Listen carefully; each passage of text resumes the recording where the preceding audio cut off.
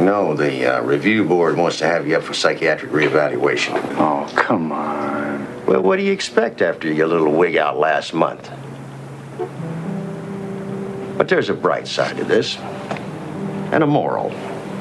I think morals are good for you. I love morals. And the moral of this story is, if you're walking on eggs, don't hop. That's it.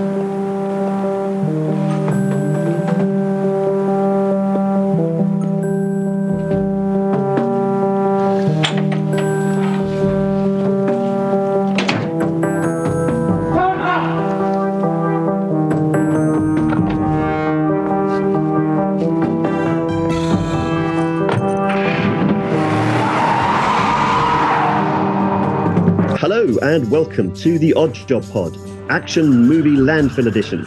If you're unfamiliar with the Landfill, it's an imaginary expanse of discarded VHS copies of some of the classic action films from what we describe as the sell-through era, that just about definable period from the early 80s to the mid-2000s where media was hard and media was cheap. Yes, we're talking about the golden age of Blockbuster, HMV, WH Smith's, Virgin Megastore, That's Entertainment, 101 Records in Croydon, and other bounteous emporia teeming with video cassettes and DVDs of affordable action movies. The Action Movie Landfill celebrates this era by selecting an action film made during this time, or perhaps a little before, or perhaps a little after, and subjecting it to the Odd Job Pod treatment. And the movie that we have plucked out of the landfill for this episode is the 1983 helicopter classic conspiracy theory, Blue Thunder. And in the time-honoured tradition of a podcast series that is only into its third episode, we're rotating the hosting duties, which means that I, Terry LaFellon, bear the awesome responsibility of introducing the panel. I am delighted to welcome ever-present panellist, complete with hot mince pies under both arms, Graham Sibley. Welcome, Graham. Hello, Terry. And welcome also Odd Job Pod presenter, a man who, when Blue Thunder first came out, was so young that his idea of a good time was sitting in front of the TV tube, watching Bugs Bunny and gnawing on his fussicle. It's Gary Andrews. Welcome, Gary. Thank you, Terry. I was probably doing it naked as well at that point in time as well. And thank you for that image. We'll all treasure that one in the minutes and hours to come. I'm also thrilled to welcome a guest, a special guest. Special because he's a special guy, special also because he's really our first official guest. And we've had people wandering off the streets of this podcast before, but we've not deliberately asked someone to join us here as our guest. And that man is a man who knows when to answer his fucking beeper, and was so keen to talk about this film that he offered up a bull that pissed Jack Daniels as a rider. Sadly, we're all single malt men, but so we did him on the podcast anyway. It's John Hartley. Hello, John, and welcome. Hi, Terry. Great to be here. And if I'd remembered, I would have worn my Jaffo hat. We should have got him a Jaffo hat. Maybe that's what we should do for all our guests. But yeah, we might have some trouble with the postage fees. Who knows? Let's start with you, John, because you're the guest. And I'm going to start by asking you, why did you choose this film? Well, because you asked me to. But I did agree. And I was very, very enthusiastic about it. And because for me, this film, it's nostalgia. It really is nostalgia of my youth, because I grew up around helicopters. I grew up around military aircraft. I grew up in a helicopter town, the town of Yeovil, where they build these things. And in fact, the British version of the Gazelle helicopter used in Blue Thunder was also built in Yeovil. So that sound of the engines, I'm very familiar of this sound. So to me, it's full nostalgia. It was great to be able to watch the film again, and even if I get to see it in a different light these days. Yeah, we'll talk about the different light to this movie shortly. I'll come to you next, Gary, because you'd never heard of this film when I suggested it. So perhaps you could give us an indication as to your emotions and feelings at this moment. It first experience for me of Blue Thunder, and I can see why it has some form of cult classic following, and I can also see why it spawned a TV series. I think one of the best comments that I have comes from my wife, who kind of came into the room about 20 minutes in, and I just kind of paused so we could have a chat. Oh, no.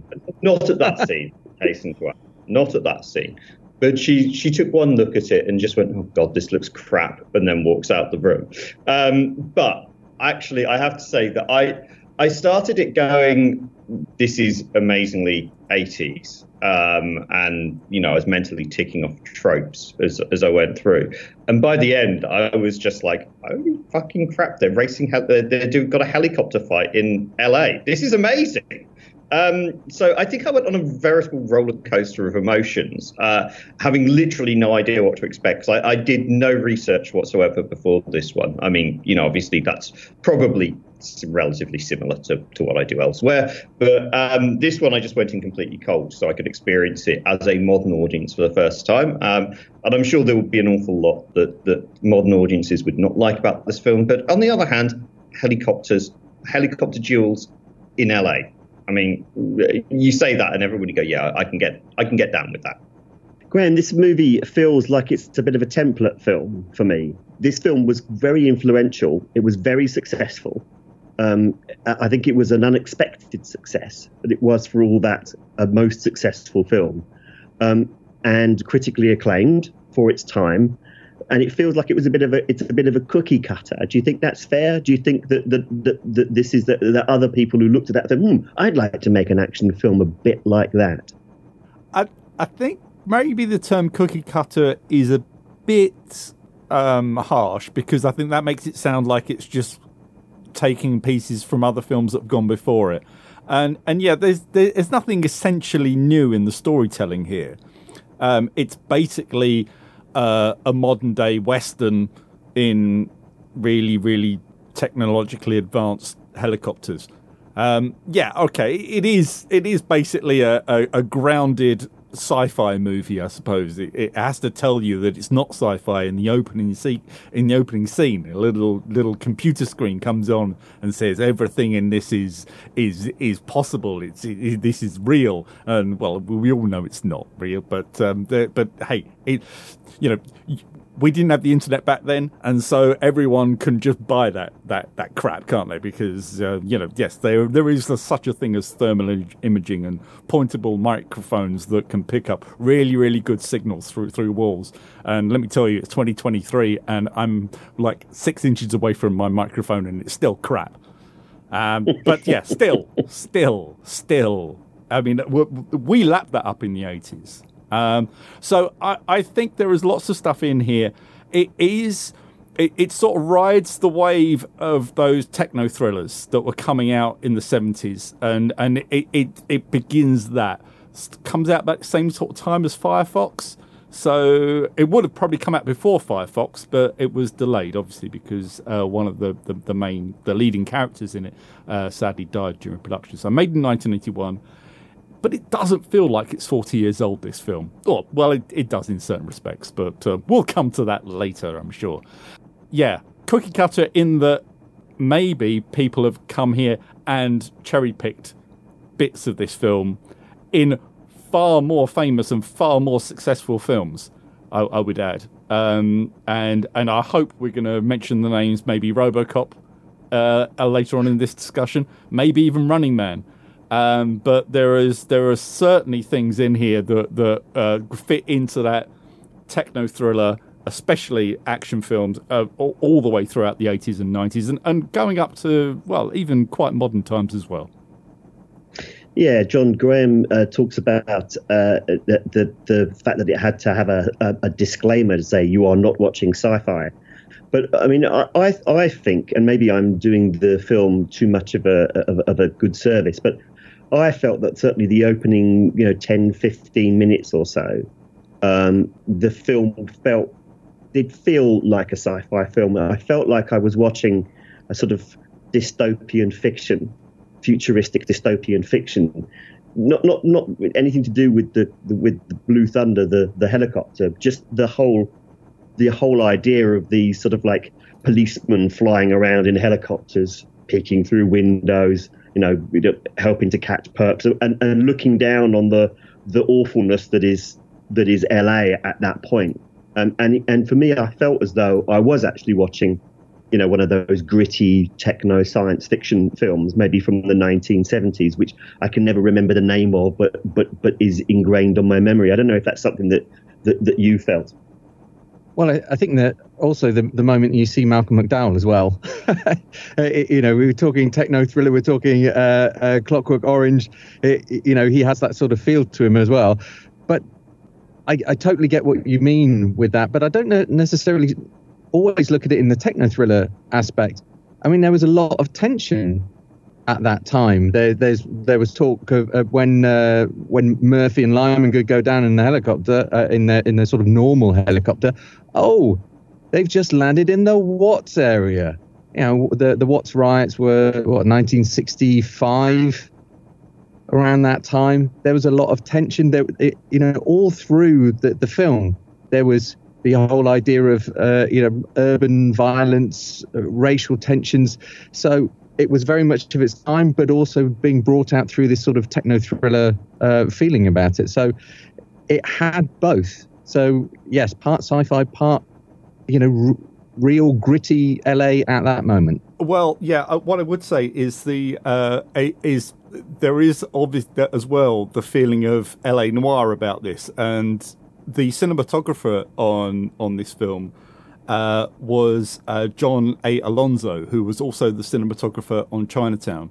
So maybe there is that sort of grittiness there as well. So just a few years before, but obviously with that sort of like gritty LA, not the sort of maybe sort of like just basically Beverly Hills, Sunset and Vine LA that you get in, say, films like LA Story and stuff like that. So that may have something to do there. But yeah, 70s grit. You can't get more gritty 70s than Chinatown, can you?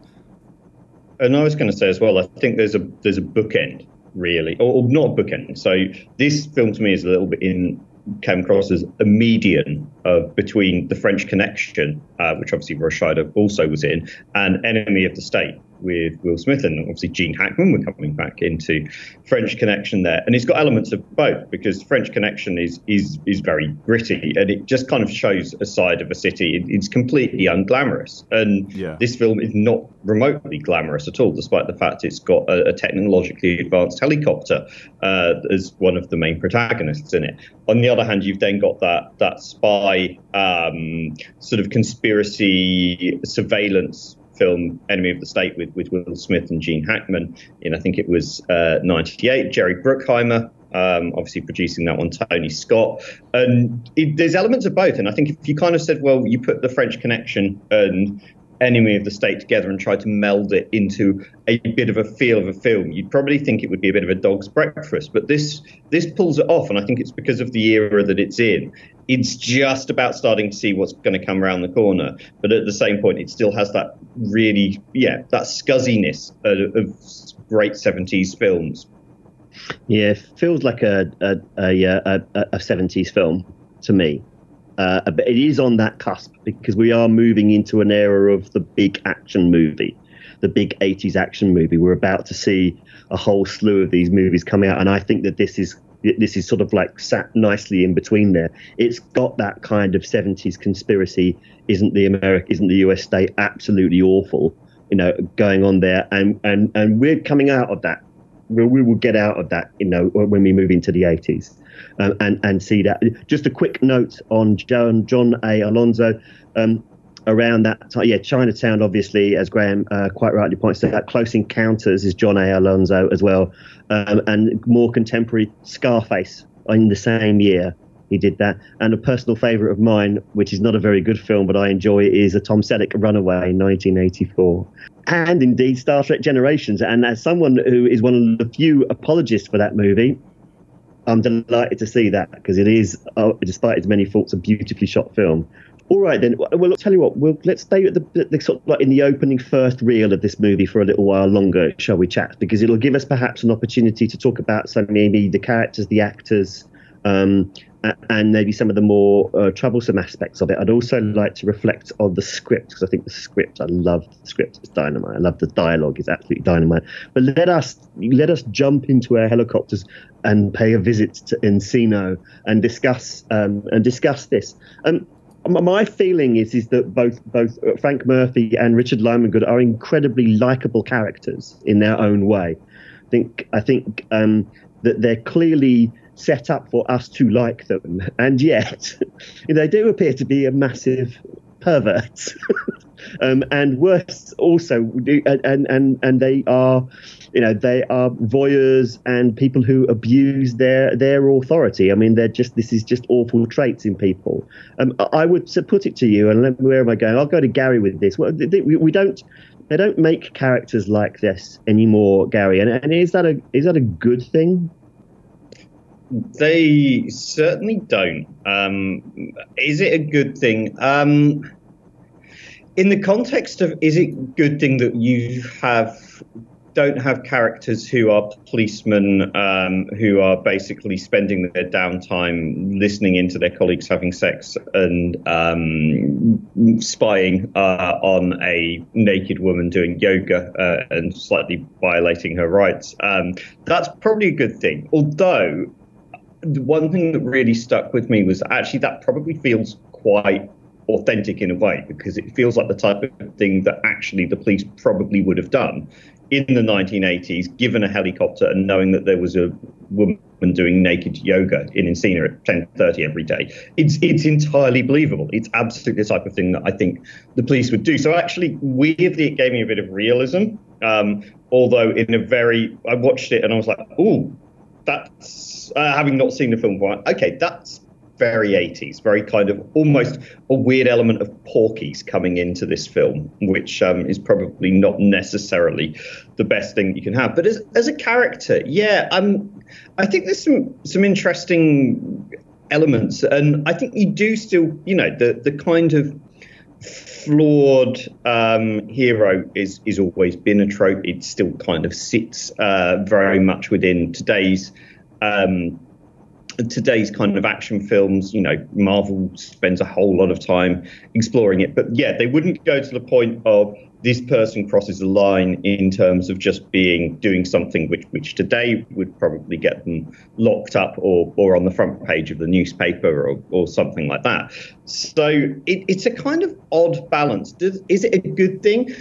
I'd certainly like to see a little bit more kind of realism and humanity in some films. I don't think you get that in blockbusters. You definitely get that slightly more in the kind of indie and art house space, which is where I think, if this film had been made today in a kind of lower budget, I think you would have probably had it in there. If it was made as a blockbuster, absolutely not. Would it have made the film worse? Yeah, I think it probably would have done. You can see the flaws all the way through of the characters. And yes, it does make them feel a bit more human. At times, you're not entirely comfortable with what you're watching. But then there's a lot of people who we thought were good guys in the 80s who turned out not to be such nice people, or at least have probably filled the back books of Operation Yewtree. So, that's something that is very realistic. So yeah, conflicted, because those couple of scenes where they're just doing spying are not pleasant to watch in a modern era. But at the same point, it enhances, and you know who the characters are. And I think if you're looking at it in terms of a well-written script and well-written character development, it does a job really, really well. It actually really makes you feel like these are three-dimensional characters rather than just a fairly standard, easily written action hero. John, do you think the movie is trying to tell us that these are bad people, or these are aspects that this is not behaviour that is to be encouraged, this is wrong and immoral? Or I am not convinced that the movie is trying to tell me this. I'm not convinced either. First of all, because I think we talk about traits, it's a John Badham trait. I mean, he did Stakeout shortly afterwards, where they sat there for almost the whole movie looking through somebody's window. So, cops looking through windows is a bit of a John Badham trait. I'm just going to say that. But when it comes to the characters themselves, though, when you've got Lyman-Good and you've got Murphy, so Lyman-Good is he's the new guy, he's the young lad, and he's really enjoying it. Oh my God, how great she looks. And, when they're the diner, zooming in on the breasts of the waitress or the prostitute who's trying to sell her services. He's getting all excited, but Murphy is cold. I mean, he's not excited by this at all. He's just like, oh, if you want to see it, I'll show you. But, I'm only doing it because you want to. I'm not really that bothered. And, it's that whole thing of, do you reckon that she can hear us or see us? Oh, you've only got to look out the window. And, he's just not bothered. He's now so cold to the whole thing that it's not exciting. It's not depressing. It's not anything. He's got other things on his mind. Yeah, Graham, Murphy is. I like Murphy, but I think I like Murphy because I really like Roy Scheider, and I know you like Roy Scheider as well, Graham, because one of your favourite movies, unless you've changed your mind over the years, one of your favourite movies is Jaws. And so and Roy Scheider tends to play the same guy. Let's be honest with you, in whatever film he's in. But I mean, Murphy's an interesting character, of course, because let's face it, he's probably got partially diagnosed PTSD and shouldn't even be flying. He checks his sanity with a wristwatch. So he's an interesting character as well. I mean, by all means, do reflect on the Encino scene if you wish, but also give us your views on what. Murphy is a product of Vietnam, and there's a Vietnam subplot going through this in terms of his relationship with Malcolm McDowell, or Malcolm McDowell's character, Cochrane. And so tell us a little bit about the kind of makeup of character that we have. I don't think we see characters like him too much these days either. Again, troubled, charismatic, but again, ambiguous. I think that may not be more about the type of characters that are written. It's probably by who's playing them as well, I think. And I think that's what happened in the 80s and the 90s. And this isn't to denigrate people like Sylvester Stallone, fine actor, or Bruce Willis. But you will start getting people like Jean-Claude Van Damme and Arnold Schwarzenegger in to be playing these roles in the films that follow throughout the decade. In the early 80s, you didn't get those type of people. Or if you did, they wouldn't have cinematic releases. They'd go out straight to telly or be on video or on cable channels. So I think that's what you get when you get an actor of the type of the gravitas that Roy Scheider brings, because he brings something different to Jaws. He's a complicated character in that film. And in French Connection, he's amazing in that. As basically as just the sidekick. I think, if we are talking about the ogre scene, the where it really lets itself down, and what I thought was coming on this viewing, because I haven't seen this film in at least 30 years, and I thought it was perhaps something that I missed in my youthful exuberance when I was watching it as a teenager. But I thought what I would get from it this time was the fact that it was a decoy. The reason they knew about it was because they wanted the helicopter taken away from the area where the attack was going to happen. And while that makes sense in the narrative and the storytelling, it doesn't come across. There is no sort of confirmation of that fact. And if it has got the fact that, yes, of course, we were pulled away from there so that they could go and basically attack this woman, and then it makes sense. Then it's no longer gratuitous. Then it's actually, well, it is gratuitous, because let's face it, you don't have to basically go into that much detail into the scene if it's just a diversion. But it's a very successful diversion anyway. When you've got an actor like that, you can have a morally diverse person there, and you see that in people like Riggs, who would come on 5 years later, someone who is troubled, who's got PTSD, and of course Riggs's character is built on what Murphy is here, and I'm sure it's a bit more developed. Yeah, there's been a slew of Vietnam films in the meantime between Lethal Weapon and this one. And it's a recurring theme in the 80s, just as everyone's getting really to grips with the problems that veterans are having.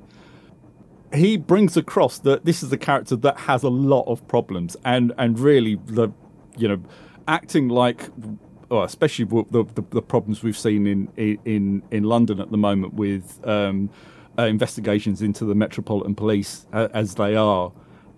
You can't look at this film and think that, if you had a high tech helicopter, as Gary was saying, that they wouldn't be doing this, because we see it even now with the fact that in the real world this stuff goes on and it's accepted.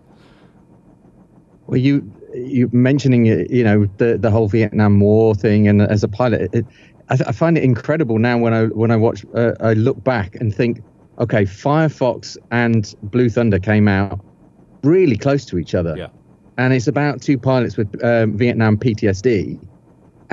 Both has an effect on the mission that they're on, and it really was a thing of its time. I think we've seen it in other movies. Yes, Riggs in Lethal Weapon, also with the Vietnam background. I mean, there's loads of it. The A-Team, Vietnam background, all this kind of all that kind of thing. But so specifically, pilots with the same thing, affected in the same way. So it really was a thing of its time.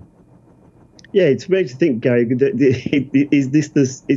Have we been given an unwitting sort of like snapshot of an era of American history where you had men with no small amount of authority and power who were effectively undiagnosed, trauma victims and carrying around with them PTSD, and is that that in itself is both troubling and at the same time quite interesting and unintentional of this movie, it probably should be said. Yeah, I mean, again, when we talk about films as sort of products of their time, yes, there's some sort of slightly icky stuff, but absolutely as well. Like, I can't imagine, today you watch it and yes, you can kind of tick off, troubled, sort of not quite anti-hero who sits in the middle of it. And today, I think actually his character would make a great sort of character for a long-running, slow-burn TV series as well. He's very much less in terms of the big screen, but in terms of the small screen, I think you could spend a lot of time building him up, and those those anti-heroes.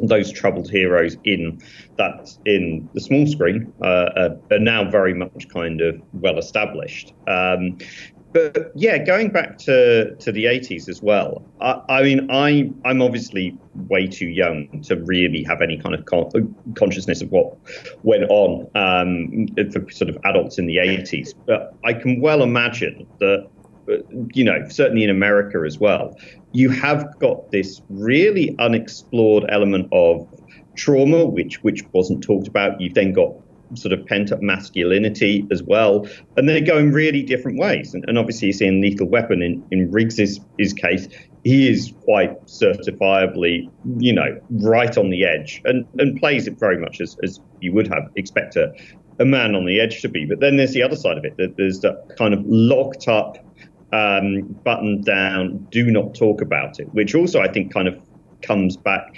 stretches right back to World War II. You will get a few characters post World War II who, obviously saw some really horrific things, and that's kind of that follows a little bit into probably more the 70s than the 60s. I'd say in a lot of the films within there, but it wasn't necessarily explicitly addressed. But obviously, Vietnam was such a kind of huge scar on the psyche.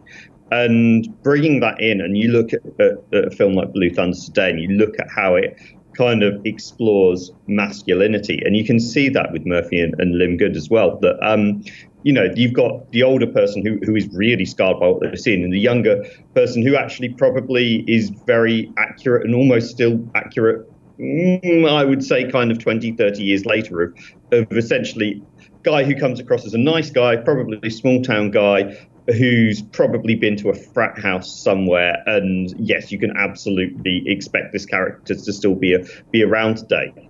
Murphy, I don't know. I think you'd certainly get a slightly deeper talk, and that man would have almost certainly got more help today. So it's a really fascinating microcosm, I think, of almost where American masculinity is in this period in time. Yeah, I think there's a key word you mentioned there, frat house there.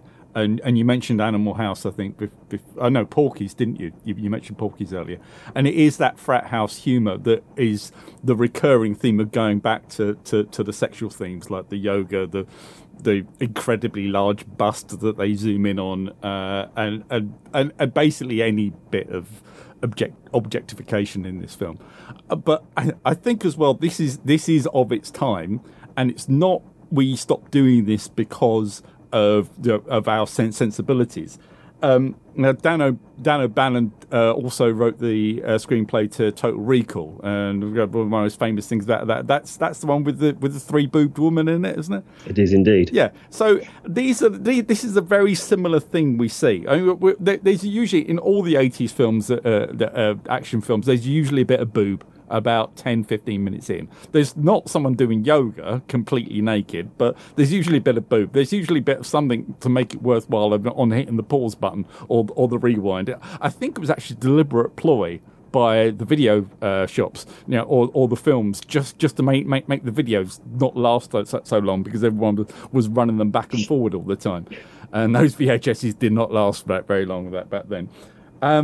But it is that sort of frat house humour. It's sort of police academy level of humour, isn't it? It's Benny Hill if you're British, and I think I don't think it died off because of any public outrage. I think it just simply died off because basically the 90s came along, the internet came along, and everyone had free access to hardcore pornography, so didn't have to pause their shitty Blue Thunder DVDs just to get their jollies off. I don't know what you mean, Graham. I genuinely don't know what you mean. I mean, you mentioned Dan O'Bannon, and I'll come to him, but because also we need to crack on. I think talk a little bit about what this film is about in terms of its plot. But John, one of the things I like a lot about this film is the dialogue. I think is really, really snappy. I pinched some of it for my intro. A lot of it, in fairness, is because of the way that actors deliver it, particularly Warren Oates, but who I thought was a brilliant character. I loved Braddock in this. I thought Warren Oates was amazing in this film. But Dan O'Bannon, of course, he's a writer of considerable substance. He is co-wrote Alien. He has, and I think that one of the film's finer qualities and what perhaps elevates it is the quality of the dialogue. I think you're absolutely right. And you spoke about Braddock. Amazing character. I was so reminded of, have you guys ever seen So I Married an Axe Murderer? Oh, yeah. Yeah. Oh, yeah. Do you remember the friend who was a police officer? And he would go in to see his boss, and he says, why are you so nice? Why can't you be that kind of boss who chews me out and says that, the commissioner's going to come in from downtown and chew him out and all this kind of stuff? The great Alan Braddock Arkin, was that guy. Braddock was that. Not only that guy, it was just like he was down to a T. So there was the whole thing about, if you're walking on eggs, don't hop. And, if I stand up and my ass isn't there, it's because it's been chewed off. All of these kind of things. It was just absolutely on the money. And so, the script writing for him, especially, was absolutely fantastic. Of course, there are a few cheesy bits in there as well. The whole catch you later. I could have done without that, but hey. But there's some absolutely fantastic script writing in there, and for me, Braddock is the pick of the bunch. And I think that for other characters as well, I think that we've talked about Lyman Good. You don't get that kind of frat house kind of feeling from a guy if the script isn't there, and the script was there for him, and he pulled it off brilliantly. Yeah, the catchy later. I actually weirdly quite like because it is so cheesy, but it's also just so icky. And there's a brilliant line of Braddock immediately after it's delivered, which is just like irritating little cocksucker, isn't he? And that's just so perfectly done.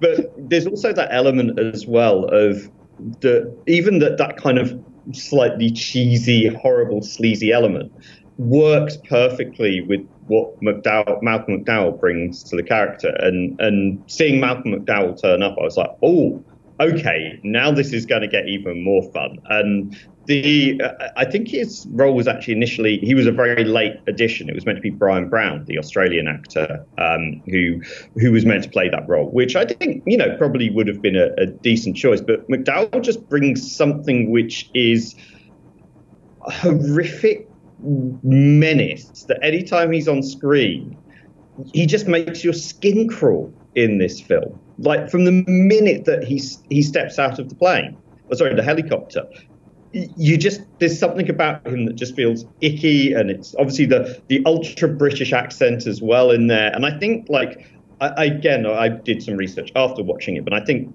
Roy Scheider persuaded John Badham to let him improvise a little bit more, which is where more of the film's humour comes from. And I love the reaction of McDowell and Scheider as well, that they play off against each other so well. And famously, I think they got on exceptionally well during filming as well. But there's that bit where he just keeps mocking that British accent afterwards, and there is just genuine antagonism in there. And I got, couple of scenes that they'd had together, I was like, well, the final showdown is going to be brilliant because these two characters genuinely hate each other, and you don't even need to feel that this has been forced at all.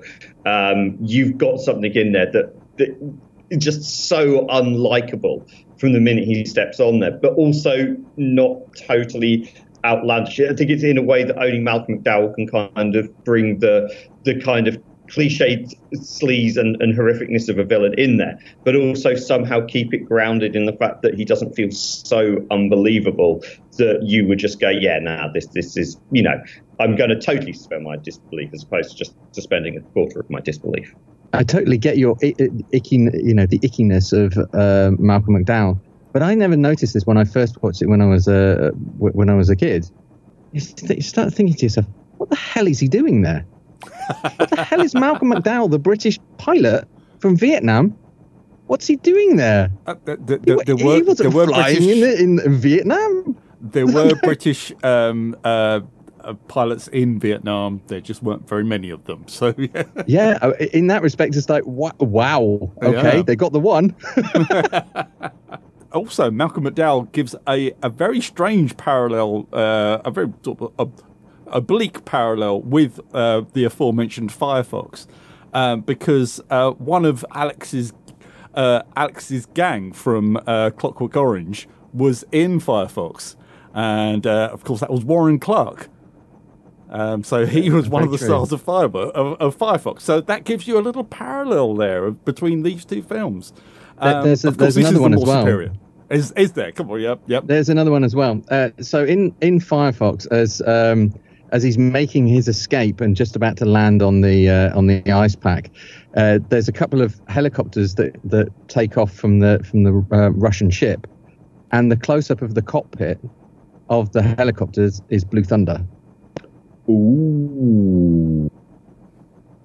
Yes. That. See, we're getting why we got John on here, because he's a massive helicopter nerd, isn't he? Yeah, he's also John. I mean, for people who don't know John, his day job is association football, but he is a massive film geek as well. A massive film geek. So we're giving expression to that, and we're benefiting from that too. Shall we talk a bit about the story, because in so far as the plot, there's some substance to this. This is a film. The LAPD did not want their name used in this movie because it was blankly critical of them. It's critical of the US government. It's very, very clear. There's a conspiracy to cause trouble in the barrio, as they call it, in the working class districts of Los Angeles to cause riots and disquiet and discord and violence in order to justify police forces to purchase military equipment in order to use it against its own citizens. It's a deeply sinister plot to which they are willing to even murder in order to keep it under wraps. And so there's a very serious element to it. To an extent, the way Murphy is, the way he is as a person, his ambivalence to everything and his distrust of authority, the audience is quite comfortable with the idea that he would not, that he is appalled by what he is seeing and that something needs to be done. I mean, we know the guy has some kind of sense of justice, and we do I think get that, and that works.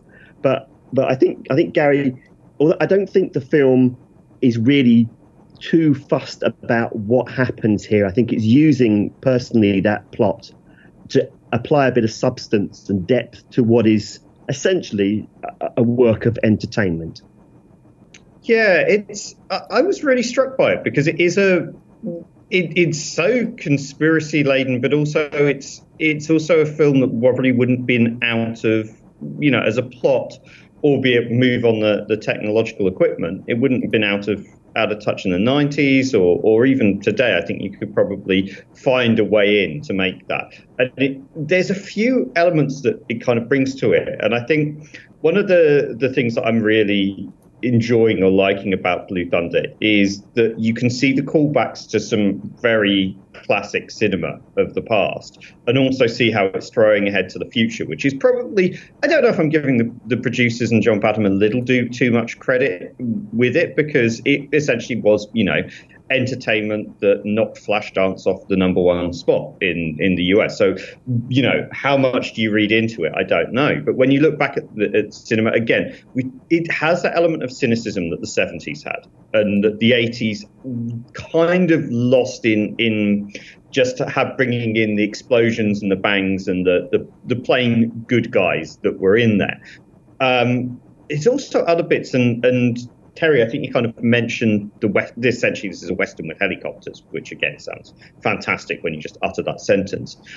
But I see a lot of John Wayne in Roy Scheider's character in there. That very stoic, seen it all, slightly ambiguous as well. Like when he gets in and tests out Blue Thunder for the first time, you can see he's really enjoying it. And in another way, there's part of you that goes, ooh, he could go, yep, you know what, I'm on board with this. I'm just having, I'm fine. I've seen it all. I don't have that kind of, my morals are here, but you know what, fine. This is my job and I'll get and do it.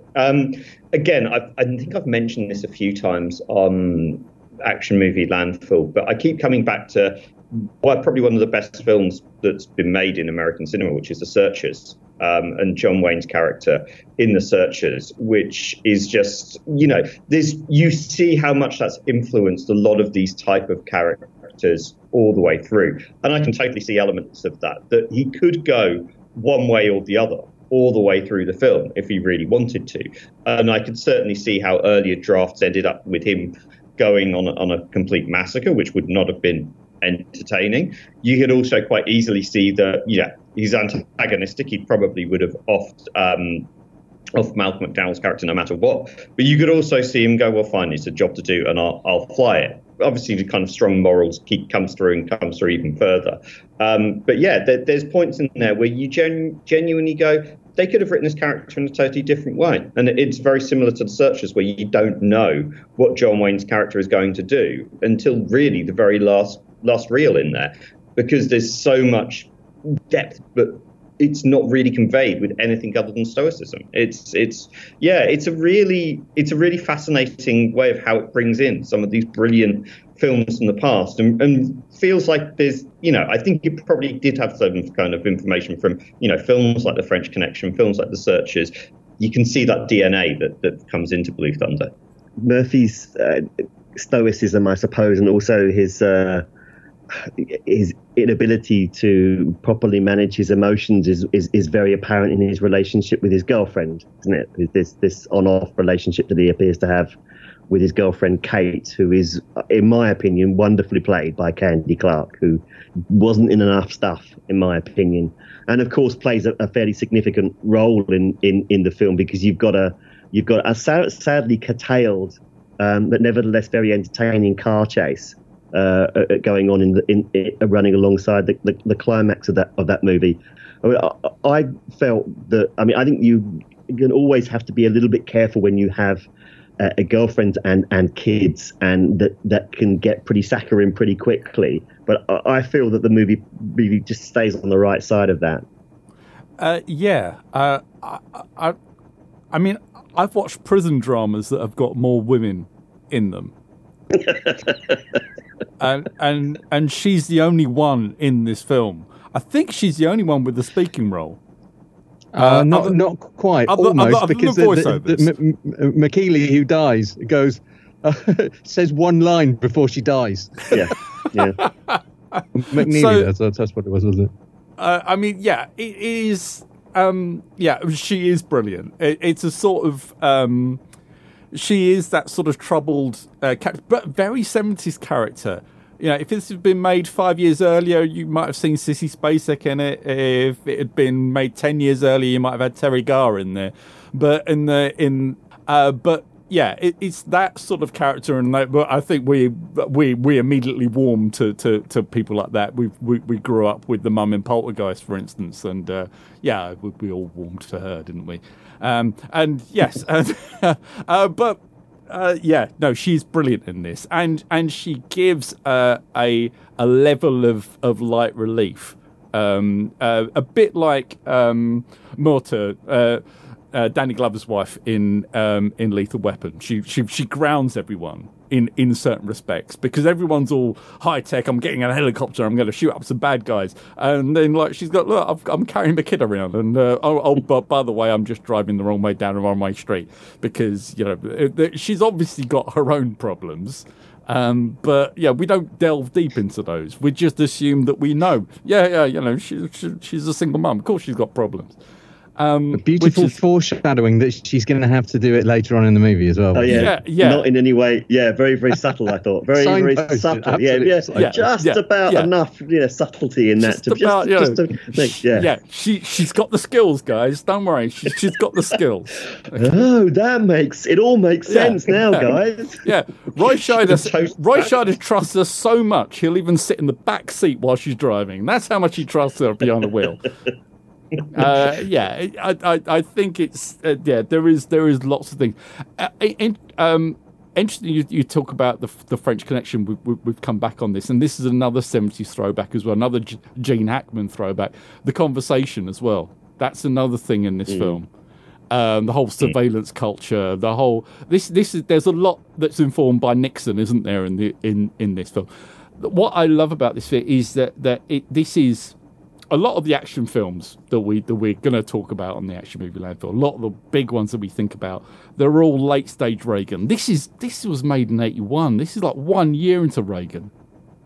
I mean, this is the 40 years ago, and it's talking about defunding the police. This whole thing of was being talked about back then.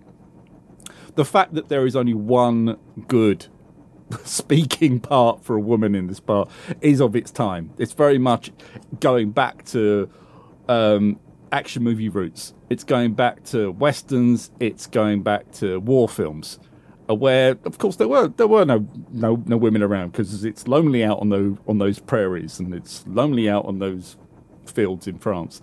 But yeah, it's that sort of feel, and it's this is what the people are writing an action film that could be. I mean, well, Dan O'Bannon cut his teeth writing stuff in space. So, but it is that sort of like Men Without Women feel about the whole thing. And all of a sudden, a woman turns up carrying a kid. She got and held up to gunpoint by her frankly needs help boyfriend. She adds something. She really does ground this film. Not very stably, but she does. But she's a really important character, and she makes the film a hell of a lot better just for being there. Things that I think is really interesting as well, and I suspect a lot of the people who went to the cinema to see Blue Thunder probably weren't the same people who went to see The Man Who Fell to Earth, but she's in that as well.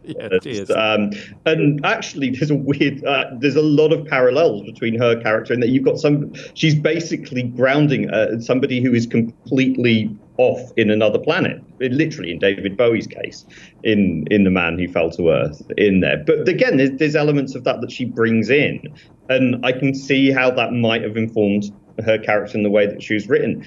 And the more I think about Blue Thunder as well, when we talk about a lot of these films that it's referenced, some real sort of classic films from the 70s, which were not then sort of, not certainly in vogue necessarily in the 80s. It really feels like Blue Thunder's that kind of gateway where the 70s, you can see where the 70s is ending and where the 80s is probably going to go to in this film.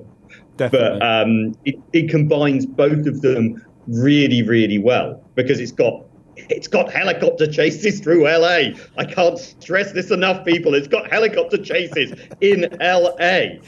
But then it's got everything that you could lift a lot of this out and you could put it into a 1970s film from Coppola, from Scorsese. There's so much of that could sit in there. And yeah, it's that kind of point where you can almost see the lines crossing, as you said, Graham, with with early Reagan, and you can see the early Reaganism has come in there. Yeah, I definitely see that. It's at that crossover point, and we come back to the sort of the techno drama, the surveillance state, the mistrust of that particular era, and for me, it came to me in full focus when I was searching for the film. But I mean, the audience don't know this. You guys know this. I live in Germany, so I looked it up, and the German title came up. So it wasn't Blaue Donner, which would be Blue Thunder translated. It was Das fliegende Auge, the flying eye. Ooh, that's nice. Ooh, yeah. How about that? How about that? I mean, Germany does this a lot. I'll just tell you my personal favourite translated title for Murder, She Wrote. Mord is her hobby. Murder is her hobby. But that's a little aside.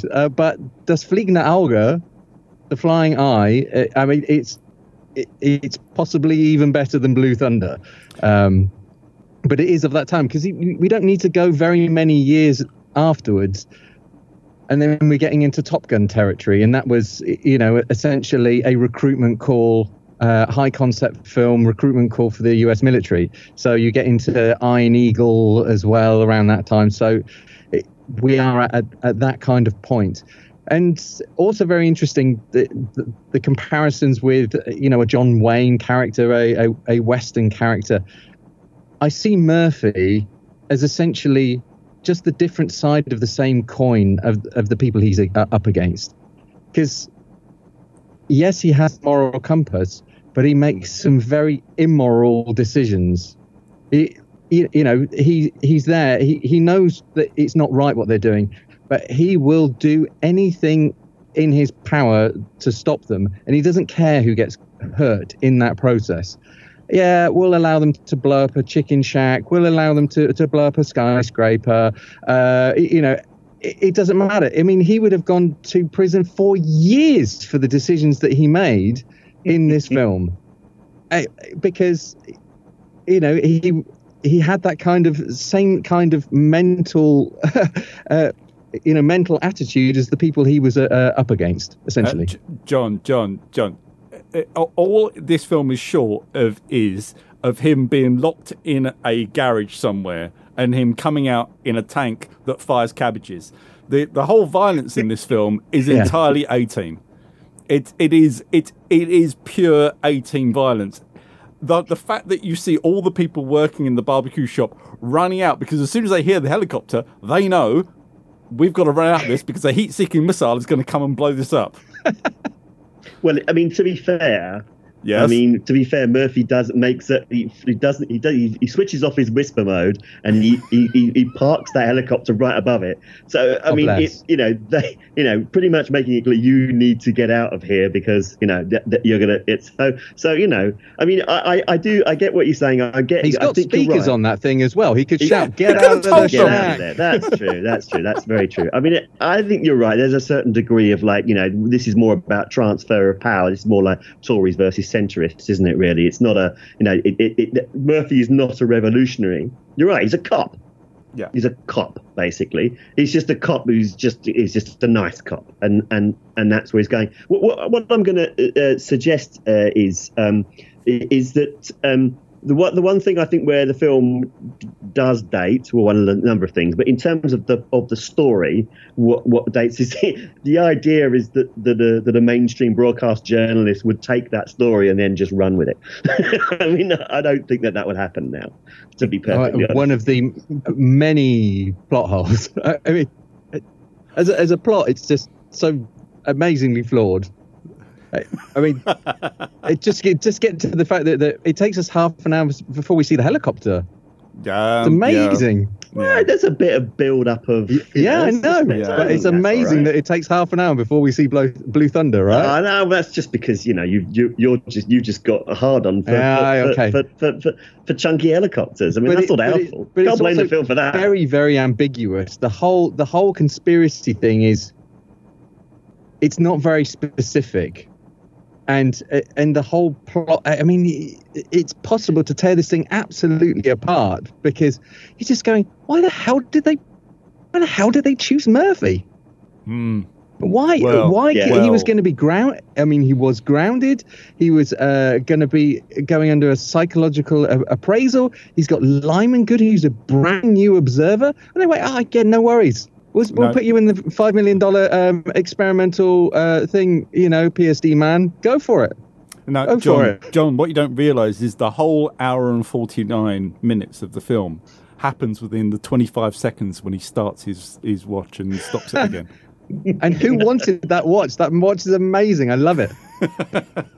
See, it's a whole dream sequence. This is how we explain every action film.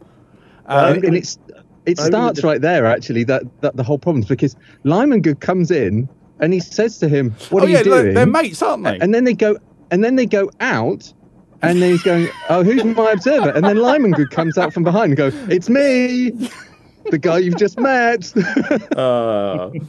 Sorry, Tate. But now I'm going to say that actually what this film is missing is a full LA noir voiceover, a la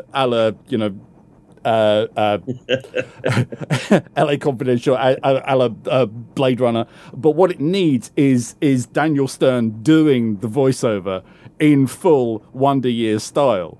And Roy Scheider just looking at the screen sort of wistfully, like as he's flying over, and say, wait, what? Did he really say that? That's who Lyman Good should have been. But we do get some interesting expositionary dialogue through the journalist, don't we? On the TV journalist as well, which is helpful. Marianne Mercado at the very end of the film as well, which is great, and that's a nice touch. There's echoes of RoboCop in that, of course. Well, because he was in it, reasons. Because he's in it, and that's possibly where I'm getting that kind of like dystopian echo from this movie as well. Well, the fact that he's also called Murphy as well, the fact that he's basically flying around in Ed 209, the fact that it's all a conspiracy theory thing as well, and the fact that it's got a load of boobs in it as well. Paul Verhoeven must have sat down watched this film and thought, I'm going to make every film like this. As soon as I make a perfect copy of this film, I'll be happy. And he never was. He could never get that close. Paul Verhoeven's VHS must have really, really been knackered out. Paul Verhoeven didn't need to constantly rewind Blue Thunder. I reckon that guy knew how to get hold of some porn.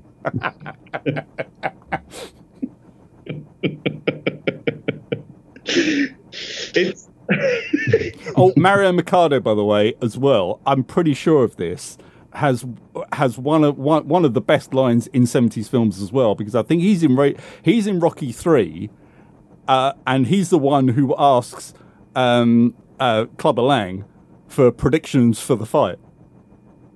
Is that him, is it? Yeah, I'm pretty sure that's him. Wow. You got a prediction for the fight? Pain. I would have just been curious to see how this film would have been handled in the hands of Bruckheimer, Scott, Bay a few years later. Can you imagine this film dog shit under and now it might not necessarily have been for the better, but my gosh, LA would not have been standing by the end of that. Gary, it's there. Running Man. The Butcher of Bakersfield. This is what happened to Blue Thunder. This is what it would have been like had it come out 10 years later. It wouldn't have just been in the gritty parts of LA. It would have been going off somewhere. It was like, oh, I've got to go and find that footage, and like yeah, and then release it. Actually, Running Man really does it. Apart from all the stuff, when on the game show, everything else, spot on, isn't it? Yeah, no, that's very true. I mean, Blue Thunder does, of course, have a direct legacy in the form of a very, very, very bad television show, which takes all the messages from the movie and ignores them. And it goes, no, actually, surveillance, highly armed surveillance helicopters flying above our streets is a good thing, and we're going to get James Gandolfini involved to tell us all about it. And it lasted 6 episodes. I watched them all. They were terrible, absolutely awful. But nevertheless, it did spawn this show. But arguably, of course, its real television legacy is in Stringfellow Hawk and Airwolf, which I think that's a kind of TV show that doesn't bear rewatching. I think it's safer preserved in your childhood memories with its catchy theme tune, and the moody Jan Michael Vincent. Yeah, is that right? It is Jan Michael Vincent, isn't it? Who's in Stringfellow Hawk? Yeah. And Ernest Borgnine, and it all preserved that memory because it's probably not actually that good because most 80s TV is garbage. Well, yeah. But the one thing that you should watch is the one thing that we both watched, Terry, and that is the YouTube clip of Airwolf versus Blue Thunder. Yes. Which is amazing. Yes. Just the footage from both cut together for an aerial battle. This also comes out at the same time as Knight Rider as well, and the fact that he drives a '79 Trans Am Pontiac as well is that can't be lost on anyone, can it? Really, and the hints of Knight Rider here. No, definitely. I mean, I would also. I feel it's on brand for me at this point, just to refer to the music. To add to that techno thriller, of course, because it is. I mean, they use electronic soundtracks in movies, of course, prior to this, loads and loads of them. But your bigger blockbuster movies did tend to lean towards, they'd like check Jerry Goldsmith's Rolodex. Is he free? Yes, he's free. Right, get him in and get him to do that. But they went a different direction. They went with Arthur B. Rubinstein, who did an electronic score, which I love. I absolutely love this score. I literally went to Australia to buy a copy of this score because you couldn't get it in the UK. Wow. I didn't deliberately go all the way just to buy it. I have family in Australia. I went to Australia and I found it and I bought it and I brought it home with me. My friend Chris, who I got into this movie with, I went to see this film with Chris and his dad at the cinema when it came out. That was an awkward watch, wasn't it? Not for about Vince. 20 minutes in. Not really, no. You didn't know Vince. He sold second-hand cars. I knew Vince, and this is not something he would have had a problem with. Okay. He didn't have a problem with that. So Chris loved it so much that when we got our VHS copy of it, which I should qualify the fact that really this movie came out on rental first before sell-through, so we had to rent it and then pirate it in order to do it. And Chris would take the music from just playing it back, with his cassette player, and then just because we couldn't get hold of the score. It is fantastic, and I think and for me it lifts this film. I mean, I suppose I probably am a bit disappointed that I've seen this film after so many years, and it's not as good as I didn't enjoy it as much as I had done when I was considerably younger. But I have certainly enjoyed talking this through with this guys, and I'm getting the feeling that, you know, if this was a scale, then we'd be in the this is an enjoyable film, as opposed to no, this film was really, really difficult. I didn't enjoy it at all, and please don't select movies like this again in the future. Am I right on that? What are we thinking here, chaps? I'm very pleased that you chose this one, Terry. It was great to revisit it after all these years. I'm not sure I'll be watching it again that soon. But no, it was good to watch it and good to be reminded of it. I think for its many, many, many, many flaws, it's a very enjoyable film. It doesn't really know what it is. You know, is it a helicopter movie? Is it the deep state technodrama? Is it the Vietnam veteran with PTSD? It doesn't really know what it is, but what it is enjoyable. And I think that what you get from the pacing of the film is that, you know, I mentioned that the fact that we don't see Blue Thunder for the first 30 minutes, but you also rightly pointed out it didn't really have that much of you didn't have that much of a problem with it. You know, the pacing is very, very good in this film as well. I find so it's definitely an enjoyable watch. Just try and ignore all the other bits that don't quite make sense. I genuinely enjoyed it. I think kind of half an hour in, I was on the fence, but and look, I watched this film, and I as I watch a lot of films, in doing something mundane, which in this case is ironing, and I nearly burnt through a shirt at one point because I was actually genuinely quite sort of hooked into it. And a film like a film probably like Die Another Day, shall we say, the last podcast we did, that is almost certainly an entire wardrobe, whereas this was just a few shirts once I really got into it. So no, I enjoyed it. And also, I'll just leave it with the helicopter duel in LA. I mean, amazing. Even if you dislike the entirety of everything else, and you've sat through it going, this isn't very good, I defy anybody not to go, oh, that was brilliant. That was brilliant film work, brilliant. Just the models that they used in there, everything about it was absolutely fantastic. Even if you've listened to this and gone, you know what, I really don't fancy watching the whole of Blue Thunder, just fast forward it to the end and watch the last kind of half an hour, and just, the whole sequence in LA, when it gets into that, I was completely hooked. It's a fantastically directed, wonderful piece of action. Plot, maybe a bit iffy. The kind of, some of the elements are definitely very icky. But helicopter duel in LA, I'm not sure I'm going to see something that's been quite that fun for a long time. Yeah, I mean, you might have to suspend your disbelief with some of the sort of like artistic shortcuts they make during the action sequences, but I'm still not certain it's possible to loop a helicopter. It is. Certainly not one with a massive machine gun on its nose. But, maybe not that. But obviously that comes up, and Cochrane mentions that this is just not possible. That's impossible. That's impossible. Of course, I looked it up, and supposedly it is possible. But yeah, absolutely right. And in the movie, because putting that gun and all the other paraphernalia on there, it was a bit too heavy at the front, so they had to put counterweight balances in the helicopter to balance it out. Absolutely, yeah. No, it's a fantastic final sequence. It's really enjoyable. It's the right length as well. And it's tremendous fun. And the chicken shack is just very, very funny. And I remember that to this day. I remember being in the pictures, and when I watched it in the cinema, and everybody just weed their pants laughing. It was very, very funny, and it landed really, really well. And I think in general, this film did land very well at the time. As I said, it was a huge box office success, made a lot of money for people.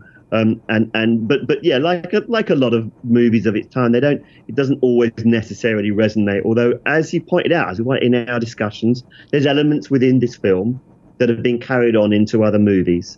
And they can look to that film and say, well, we've probably got pretty much the idea from here.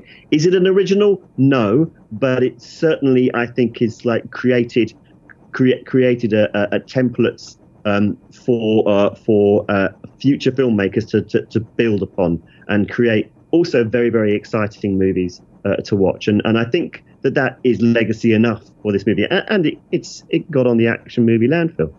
And that in itself is legacy.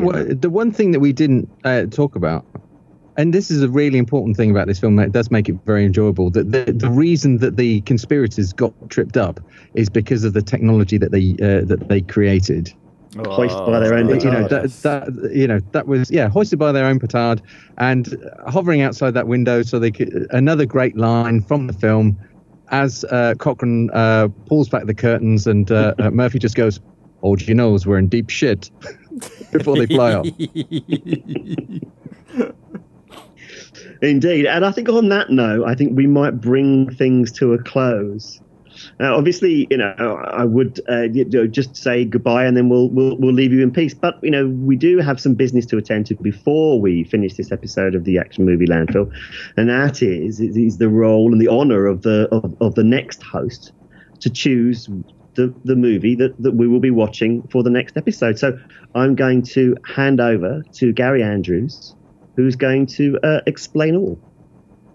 Yeah, well, given that Blue Thunder is very much almost at the start of the action movie Landfill, we actually had, I would say, fairly serious, in-depth discussions on the WhatsApp group as to does this qualify as action movie Landfill? And I think we said yes, it does, because it foreshows a lot of what comes in. So I'm going right to the other end and almost kind of stretching the point where we will cut off action movie Landfill. And I think it's a good way to cut off. And I'm choosing Shane Black's directorial debut, Shane Black of Lethal Weapon writing fame, the Robert Downey Jr. and Val Kilmer starring Kiss Kiss Bang Bang, which I don't believe either Terry or Graham have seen. So this should be quite interesting. I haven't seen it in a while, but I remember coming out of the cinema and going, that was a fantastic film. And, obviously, I love Lethal Weapon. Obviously, you will see a lot of Lethal Weapon in this. I won't spoil it too much. But it's also, I think, again, we will discuss this in the pod, but I think you will see how Robert Downey Jr. off the back of this ended up becoming a Marvel superhero as well. So there's lots to enjoy. I'm genuinely excited to see what you both think of it as well. And also, there's not enough Val Kilmer in films these days at all, which is another reason for me going in there, because there's a criminal lack of Val throughout cinematic history, and I think we need more Val Kilmer. And I'm not going to sit around and discuss Top Gun, so let's go with this one instead. You might want to give the Saint a wide berth as well while you're at it. That will not be appearing on this podcast. That's buried deep under the Landfill. Oh, that's a bad film, that is. Gosh. That's not the purpose of the Landfill. The Landfill is to dig up stuff that shouldn't be buried. There's plenty of stuff here that we're not going to disturb. There's plenty of stuff here that we'll just leave that. It may be sitting on the top, but we'll just leave that there. Leave that there. But no, this looks interesting. Maybe next time. Kiss Kiss Bang Bang. Yeah. I thought our first Robert Downey Jr. experience on this one would be Air America, but I'm happy enough to go with Kiss Kiss Bang Bang. I think this one is going to be a good discussion. You're pushing my buttons there with the aircraft geekery with Air America. Another one I love. We've done Con Air. We've got to let it lie a bit before Absolutely. Air America will be coming on here. I'm sure it will. Not in my next choice, which would be the next one. But hey, I'm looking forward to Kiss Kiss Bang Bang. Yeah, as am I, because I have never seen it, and it's an opportunity to watch an action film that I've not seen, and I'm always there for that. I'm really looking forward to that. So thank you very much for that choice, Gary. And thank you also to John Hartley for being our first guest and for being a splendid guest and a good sport, as they say in broadcasting world. Thanks very much for being on the show. It's been an absolute pleasure, and I'll sign off in the only way possible. Catch you later. Catch you later, indeed. Thanks very much to you, Graham, and thanks again to Gary for your participation on the landfill. It's been a pleasure, as always. Pleasure. So we will be back with I went and said Mr. Kiss Kiss Bang Bang, didn't I? Okay, I'm giving away the old James Bond bias there. It's got to be said, but let us not forget that this is a James Bond podcast, and the Odd Job Pod will return with an episode dedicated to Casino Royale, I'm thinking. Are we doing Casino Royale, or did we say we were going to do something, an interstitial, we are now. Something in the middle? No, we are going to do Casino Royale. Exactly doing Casino Royale. It's happening. We hope you enjoyed our Die Another Day experience last time round. That went on for about an hour and a half, so you better would have enjoyed it. So we'll be back to discuss Casino Royale. Maybe we won't take an hour and a half. This film, after all, is quite good. So we haven't got quite so many issues to work through. But nevertheless, it is a film of considerable substance, and we're really looking forward to discussing it. And we are hoping that you will enjoy it too. So from me, Terry DeFellon, from Gary Andrews, from Graham Sibley, and from our special guest, John Hartley, it's goodbye. Goodbye. Goodbye. That's impossible.